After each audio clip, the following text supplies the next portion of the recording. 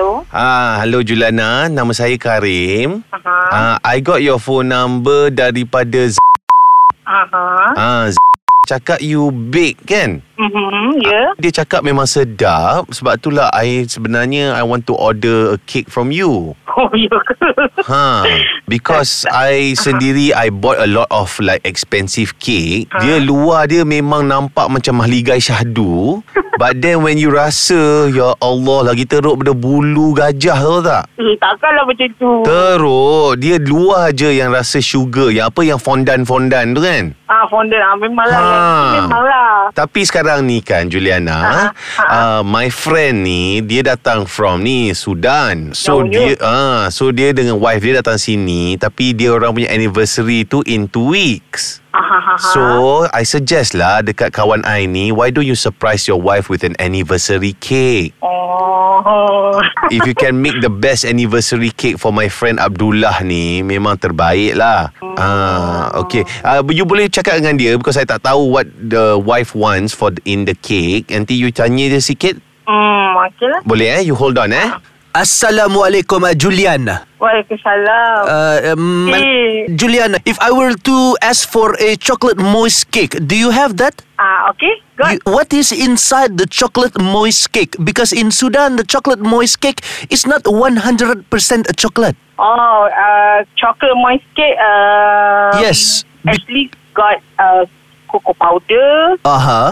Fresh cream. What about the tomato rice? What? The tomato rice. No. What is tomato rice? In Sudan, the original chocolate moist cake has the tomato rice as one of the ingredients. No, don't have. Can you actually put it inside the chocolate moist cake if I order from you?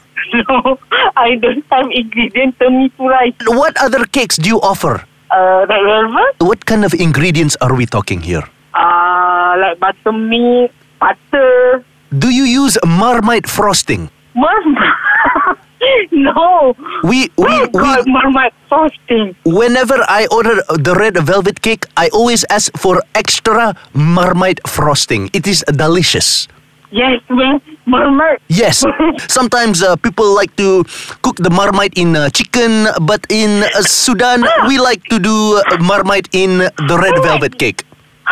Not for cake, ma. What about this then? My wife, she has tasted this thing called a BUDU. Now, can you make a BUDU cake? Is this... Wait, is this... Ini mesti kena Krappi kau company siapa boleh kerja.